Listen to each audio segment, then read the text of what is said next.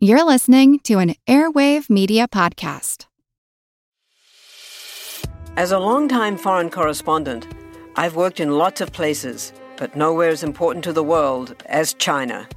I'm Jane Perlez, former Beijing bureau chief for the New York Times. Join me on my new podcast, Face Off, U.S. versus China, where I'll take you behind the scenes in the tumultuous U.S.-China relationship. Find Face Off wherever you get your podcasts.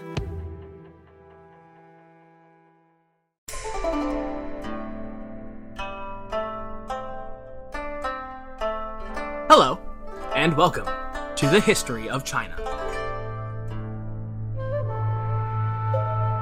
Episode 131, The Southeast Coast, WuYüe, Wu, Southern Tang, Min, and Yin. As we approach the end of the Five Dynasties and Ten Kingdoms period, as promised, we're first going to be taking a little time to get acquainted with those kingdoms of the Southlands that we'd only touched on peripherally in the course of the main narrative. Though none of the 10 kingdoms ever held enough power or gravitas to seriously think to challenge the hegemony of the northern dynasties, much less assert their own claim to imperium, they nevertheless played a vital role in maintaining much of the traditional culture, values, and mores that had been so thoroughly trampled by the decades of warfare across the northern plains. In addition, this is really the period when southern China begins to pivot away from being an undeveloped backwater at the tail end of the universe into the economic, political, and cultural hearth of Chinese civilization that it will be in the centuries yet to come. So, let's dive right in. We begin our sweep of the 10 titular southern kingdoms of the Five Dynasties and 10 Kingdoms period with, as you may have astutely noted from the title, those along the southeast coast of China, and specifically with that of WuYüe, which, if I'm not mistaken, we've said precisely nothing about so far. Now, as a brief note here, especially astute listeners will notice that a lot of the names sound rather, well, familiar, and even largely correspond to ancient states from other periods of civil strife. And that is definitely no accident. WuYüe, for instance, roughly lines up with the ancient semi-Sinicized state of Yue during the Warring States period 1,000 years ago.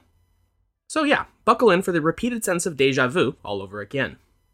Put more simply though, when we talk about WuYüe, we're referring to the coastal region of central China, from the southern banks of the Yangtze River in the north, down to Wenzhou at the southern tip of modern Zhejiang province in the south, and including the cities of Suzhou, Hangzhou, and the region where Shanghai currently sits, though it wasn't there back then. In fact, the dialect currently spoken across the majority of central China is named after this region and its neighbor to the immediate east, Wu, that is, the Wu dialect.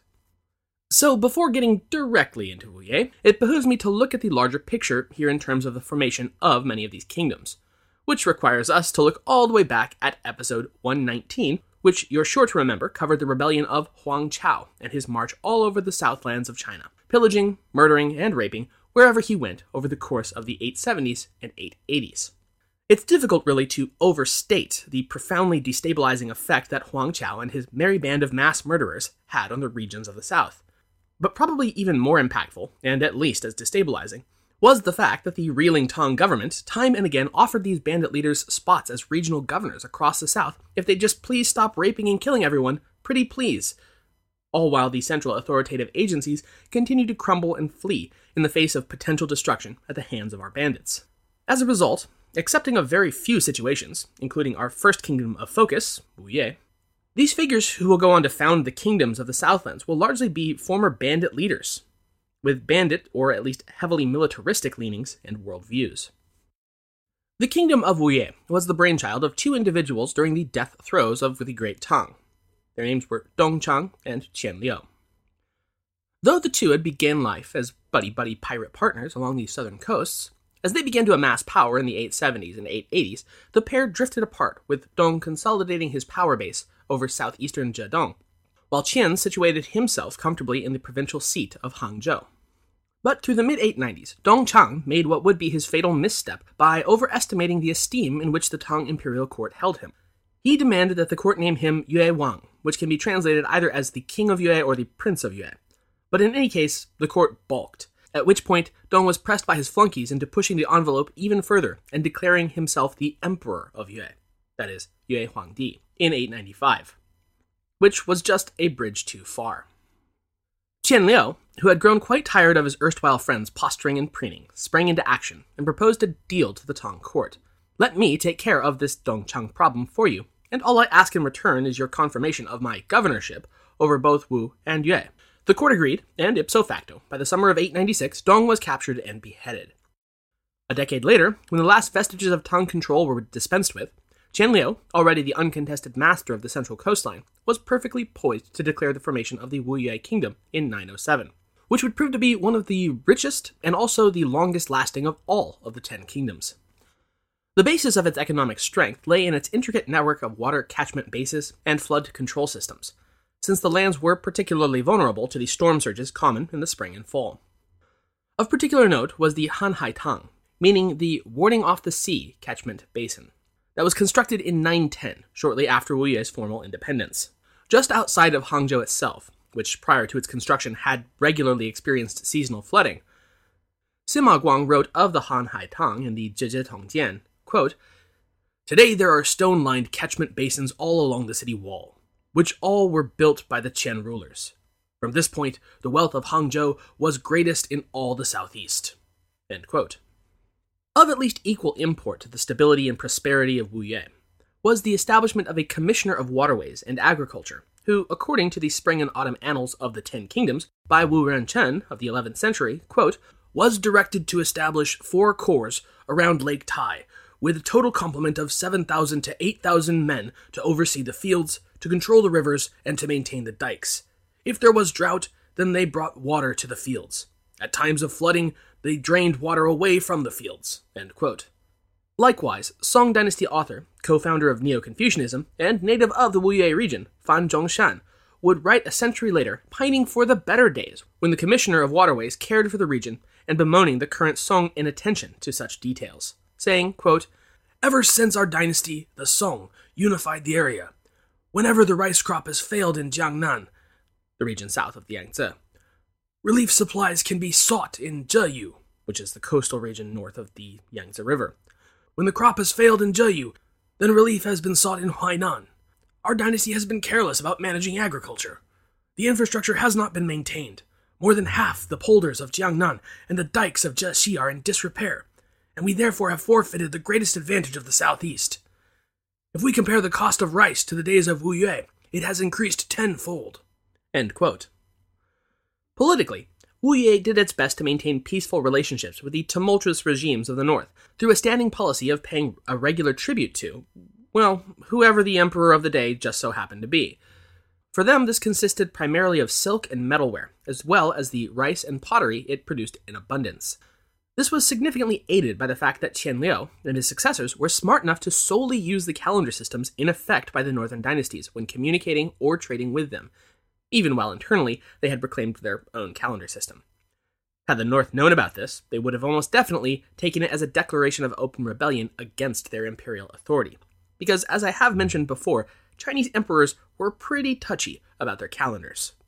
This external adherence to the dynastic regimes had the extra benefit of ensuring that the prospective officials of WuYüe remained able to sit for the imperial examinations at the capital to officially earn their credentials, whereas the kingdoms that had more openly declared themselves independent either had to build up examination systems of their own, or simply manage without such trappings, which often resulted in critical staffing shortages. But of course, this official trade relationship with the throne was far from the only business dealings WuYüe had with the north.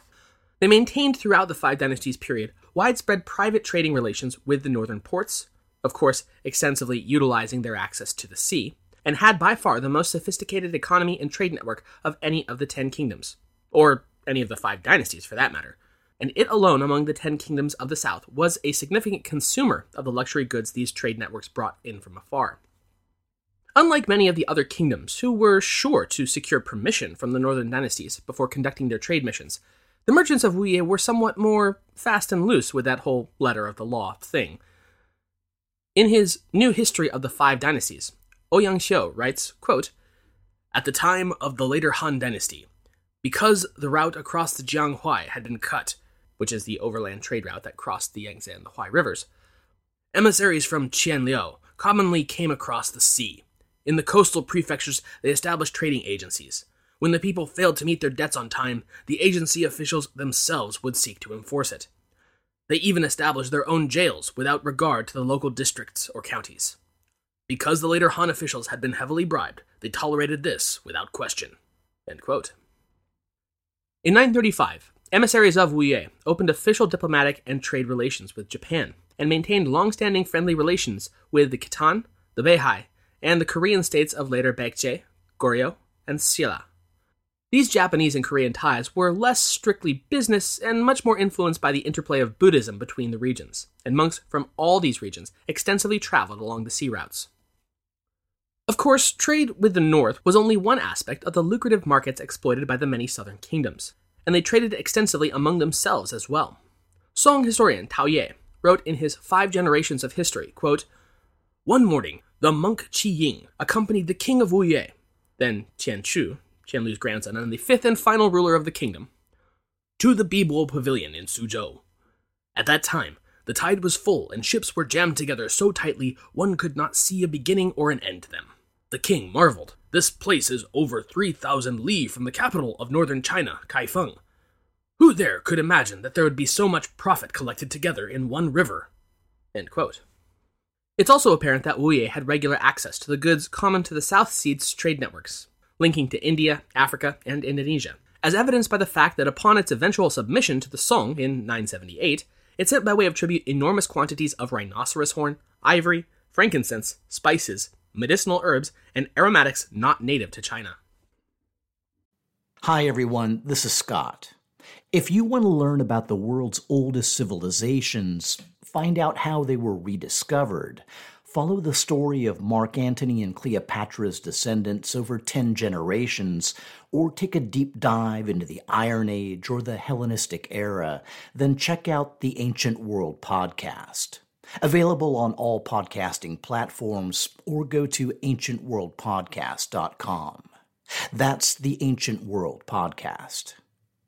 WuYüe's highly developed and lucrative economy, its geographical position both on the Pacific coast as well as straddling the mighty Yangtze River, and its relative lack of reliance on others of the 10 kingdoms put it in a uniquely powerful position as of 960, at peace, exorbitantly wealthy, and in a position to, when the time came, submit to the ultimate victor of the 5 dynasties of the north on largely its own terms.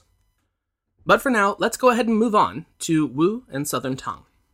Like its neighbor to the east, WuYüe, the kingdom of Wu came into existence right at the end of the Tang dynasty in 907, when its prince, Yangtze, eldest son of bandit leader turned governor turned prince, Yang Xingmi, refused to acknowledge the legitimacy of Zhuwan's overthrow of the Tang and his establishment of later Liang.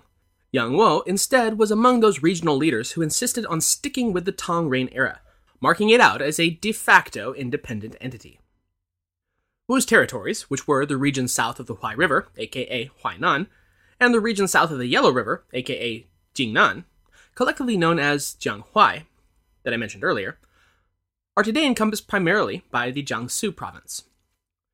However, Yangtze was young and untested, and he quickly found the majority of his power, though not a title, functionally usurped by the director of his guard, named Shu Wen. When Yang began to resent and resist this puppetry over him, Shu and his associate, Zhang Hao, had the Prince of Wu assassinated, and while they initially planned to divide the territory and submit to later Liang, Shu Wen changed his mind and had Zhang murdered, and then installed Yang Wu's second brother, Yang Longyan, enthroned as his new young puppet ruler. However, in spite of the ruthless and bloody nature of his ascension to power, Shu Wen, for all his guile, proved to be an adept and even wise administrator over Wu. Shortly after seizing the power behind the throne, Shu Wen appointed his adopted son, Shu Jigao, who would eventually become his heir after the murder of his blood son, as the prefect of the Wu capital at Guangling City, which is modern Yangzhou. He himself moved to Jinling, which is modern Nanjing, to set up his own parallel shadow government in waiting. Author Ma Ling, for instance, wrote in his book, Mr. Ma's Book of Southern Tang, in the 11th century, quote, "When the Wu kingdom was first stabilized, local officials were all of military background and the taxes were levied to aid the military. Only Shu Jigao, who was appointed to high office in 912, was fond of scholarship. He welcomed those who practiced Confucian ritual, and he was personally able to promote frugality. His administration was humane, and people were attracted to it from near and far." End quote. Later on in his biography, Ma writes, Xu Zhigao established a guest hall to accommodate scholars from every direction. End quote. Both Xu Wen and his heirs, though themselves stemming from military stock, took pains to demilitarize the workings of their government in fairly short order, as evidenced in 909 by the establishment of Wu's own imperial examination system, since it could, after all, no longer receive officials from the northern capital. And this display of virtue and good governance, as well as its extensive borders with the central plains of the north, seems to have made it an attractive destination for officials seeking to flee the chaos of the five dynasties. By 919, Yang Longan, and through him, the Shu clan, was ready to take the further step of throwing off the title of prince and instead proclaiming himself the king of Wu before dying in 922. His younger brother, Yang Pu, succeeded him and reigned as king until 927, when, at Xu Zhigao's prodding, he proclaimed himself Emperor of Wu, with Xu as his chancellor and grand marshal. The kingdom of Wu would exist in such a state, with Yang Pu as puppet emperor to Chancellor Xu Zhigao, who had secured his personal hegemony excluding all other members of the Shu clan, after some 4 years of outmaneuvering his adoptive relatives, all of whom wanted a slice of the pie. This state would endure for a further decade until 937, when Yang abdicated in favor of Xu, who proclaimed himself the first king of Qi, and then, 2 years later, claiming descendants from the deposed imperial Li clan, proclaiming the restoration of the Tang dynasty, known to history as the Southern Tang. Professor Hugh Clark writes of the transition from independent kingdom to imperial claimant, quote, It is uncertain when Xu Zhigao first conceived of such a step. No doubt, he was influenced by the collapse of the later Tang dynasty in the north in 935, and the absence of any current claimant to the Tang mandate. But to take such a step was momentous. That Tang mandate was not just to rule a kingdom, a piece of the whole. The Tang mandate was to rule the entire empire. By invoking the Tang mandate, Xu Zhigao distinguished his kingdom from all others that ruled in the south throughout the interregnum. A carefully choreographed campaign to bolster Xu's claim to the mandate got underway. Portents were cited. Pleas that he accept the mandate were orchestrated, and a line of descent from the dynastic house of the Tang concocted. End quote. In 939, Xu Zhigao dropped his old surname for the imperial name Li, and changed his given name to Bian. Emperor Li Bian would reign until his death in 943, and was succeeded by his son Li Jing, who by 945 had begun and completed the conquest of the kingdom of Min to the southeast, when an internal rebellion there destabilized that southern regime. In 951, later Tang was likewise able to further expand his territories when infighting within the kingdom of Chu to its west allowed both Southern Tang and Southern Han to seize territories from their neighbor.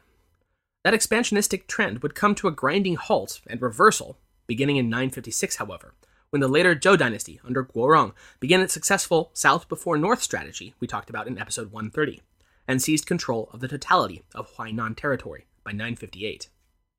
When Li Jing died in 961, he would be succeeded by his son Li Yu, who would serve as the final ruler of the territory up through 975, albeit no longer formally as Emperor of Southern Tang, but instead forced to adopt the much-reduced title of Nanjiang Guowang, or the King of Jiangnan, owing to the loss of Huainan. All right, on to our final major kingdom of the day, Min, which is pretty much the totality of modern Fujian province that sits just on the other side of the strait from Taiwan. The collapse of Tang authority following Huang Chao's march through northwest Fujian led to the arising of two competing warlords, Chen Yan out of Fuzhou, and Wang Chao, not to be confused with Huang Chao, a migrant leader of some 5,000 displaced refugees who had entered into the province from the southwest, even though they were apparently originally from the Huainan region to the north. And they settled at the even more sparsely populated region of Dingzhou, and subsequently laid siege to and captured the coastal port city of Quanzhou, earning himself the formal recognition by Chen Yan as prefect of the region. This was the situation for the subsequent 6 years until Chen Yan's death in 891, which saw a year-long siege against Fuzhou by Wang Chao and his two brothers, finally uniting the northern and southern halves of Fujian. Something that must be taken into account when talking about Fujian, or Southeast China in general, is its very unique topography and geography. From Professor Clark, quote, Although historians often treat Fujian of the 9th century as a single geopolitical entity, it is among the most topographically fractured regions of the Tang Empire. Fuzhou, located near the mouth of the Min River and linked to the interior of the rest of China by the river, was the political and economic center of the northern part of Fujian. By contrast, Quanzhou was isolated from the north by mountains and formed a natural center for the southern coastal regions because of its excellent natural harbor. End quote. And I can personally attest that this region is some of the most rugged and impassable I've ever seen. The ruggedness and at times near sheer rock faces of the mountainous terrain form such nearly perfect natural barriers to travel, transit, and trade that culture across southern Zhejiang and Fujian are some of the most diverse and atomized in China, with even neighboring villages routinely unable to even understand one another using spoken language. But this near-total split between southern and northern Fujian would prove to be a defining factor following the collapse of the Tang, and throughout the entirety of the interregnum period until the 970s and ultimate reunification. Uniquely and quite interestingly, in the main kingdom that would shortly develop, it would be from this migrant group of the Wang brothers that the new political elite would be drawn, rather than the native population of the region. In fact, over the course of this era, and even into later centuries, it would be considered a mark of being high-born in Fujian to be able to trace one's lineage to this initial band of migrants, whereas in virtually everywhere else, marks of nobility was a lineage tracing back to some ancient king or learned scholar. Thus, quote, it was socially advantageous to be connected with the migrants, a case where a truly déclassé group, wandering bandits who had left their homes on an uncertain journey because they had so little at stake to begin with, took advantage of the social and political upheaval of the period to completely change their social position, and thereby recast the social order of the whole region. End quote. Wang Chao would rule as military governor of Fujian Circuit until his death in 898, and was replaced by his brother, Wang Shenzhi. Following the collapse of Tang, after waiting 2 years, Shenzhi proclaimed himself the Prince of Min, at which point the records go pretty quiet for the next 15 years or so. Shenzhi was apparently a popular and capable ruler over the region until his death in 925, which is noted as being potentially suspicious, an assertion that is perhaps corroborated by the whole of the region then being plunged into civil war between pretty much all of Shenzhi's sons, both blood and adopted. Then again, it may well have simply been a factor of Fujian's fractured geography that would naturally lead to such political fractures in the absence of a single powerful ruler. Up through the early 940s, palace intrigue was chronic, assassination and regicide common. By the early 940s, the civil war had built to a crescendo, with the forces of Wang Yanxi out of Fuzhou in the north, locked against his brother Wang Yancheng in Jianzhou to the south, who had begun calling his breakaway state Great Yin. The upshot of all this was that the Wangs would effectively end up self-destructing by the mid-940s, lose control of the region, and attracted quite a bit of outside attention from the likes of its neighboring Southern Tang. Beginning in 945, the Tang armies began infiltrating into Fujian from the northwest, seizing Jianzhou later that year, followed by most of the rest of the territory by 946. The tiny fractions of the territory that were left surrounding Fuzhou turned to WuYüe for assistance, which it did. Yet when the king of Wuzhou was informed that the leader of Fuzhou now chafed under his rule and was planning to appeal to Southern Tang for help, he ordered the assassination of the ungrateful city governor and annexed the territory into WuYüe proper. The only remnant of the now defunct Min kingdom left under his own control was Quanzhou, not little more than a city-state along the southern coastal reaches of Fujian, but a city-state strong enough to hold out against all comers until its final reintegration under the Song in 978. Alright, so that runs us through 4 of our southern kingdoms, leaving us with another 5 for next time. And yes, I know 4 plus 5 only equals 9, but we've already covered northern Han, which is typically lumped in with the kingdoms, even though it's not in the south.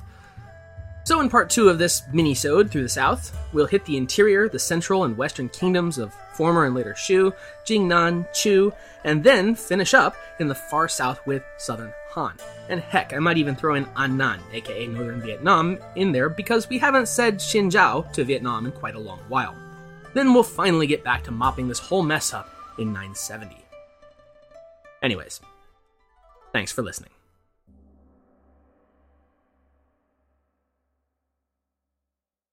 Before going today, I ought to direct your attention over to my stalwart allies over at Agora, who've gotten their spookiest collection of stories for the 2nd annual Agoraphobia Spectacular.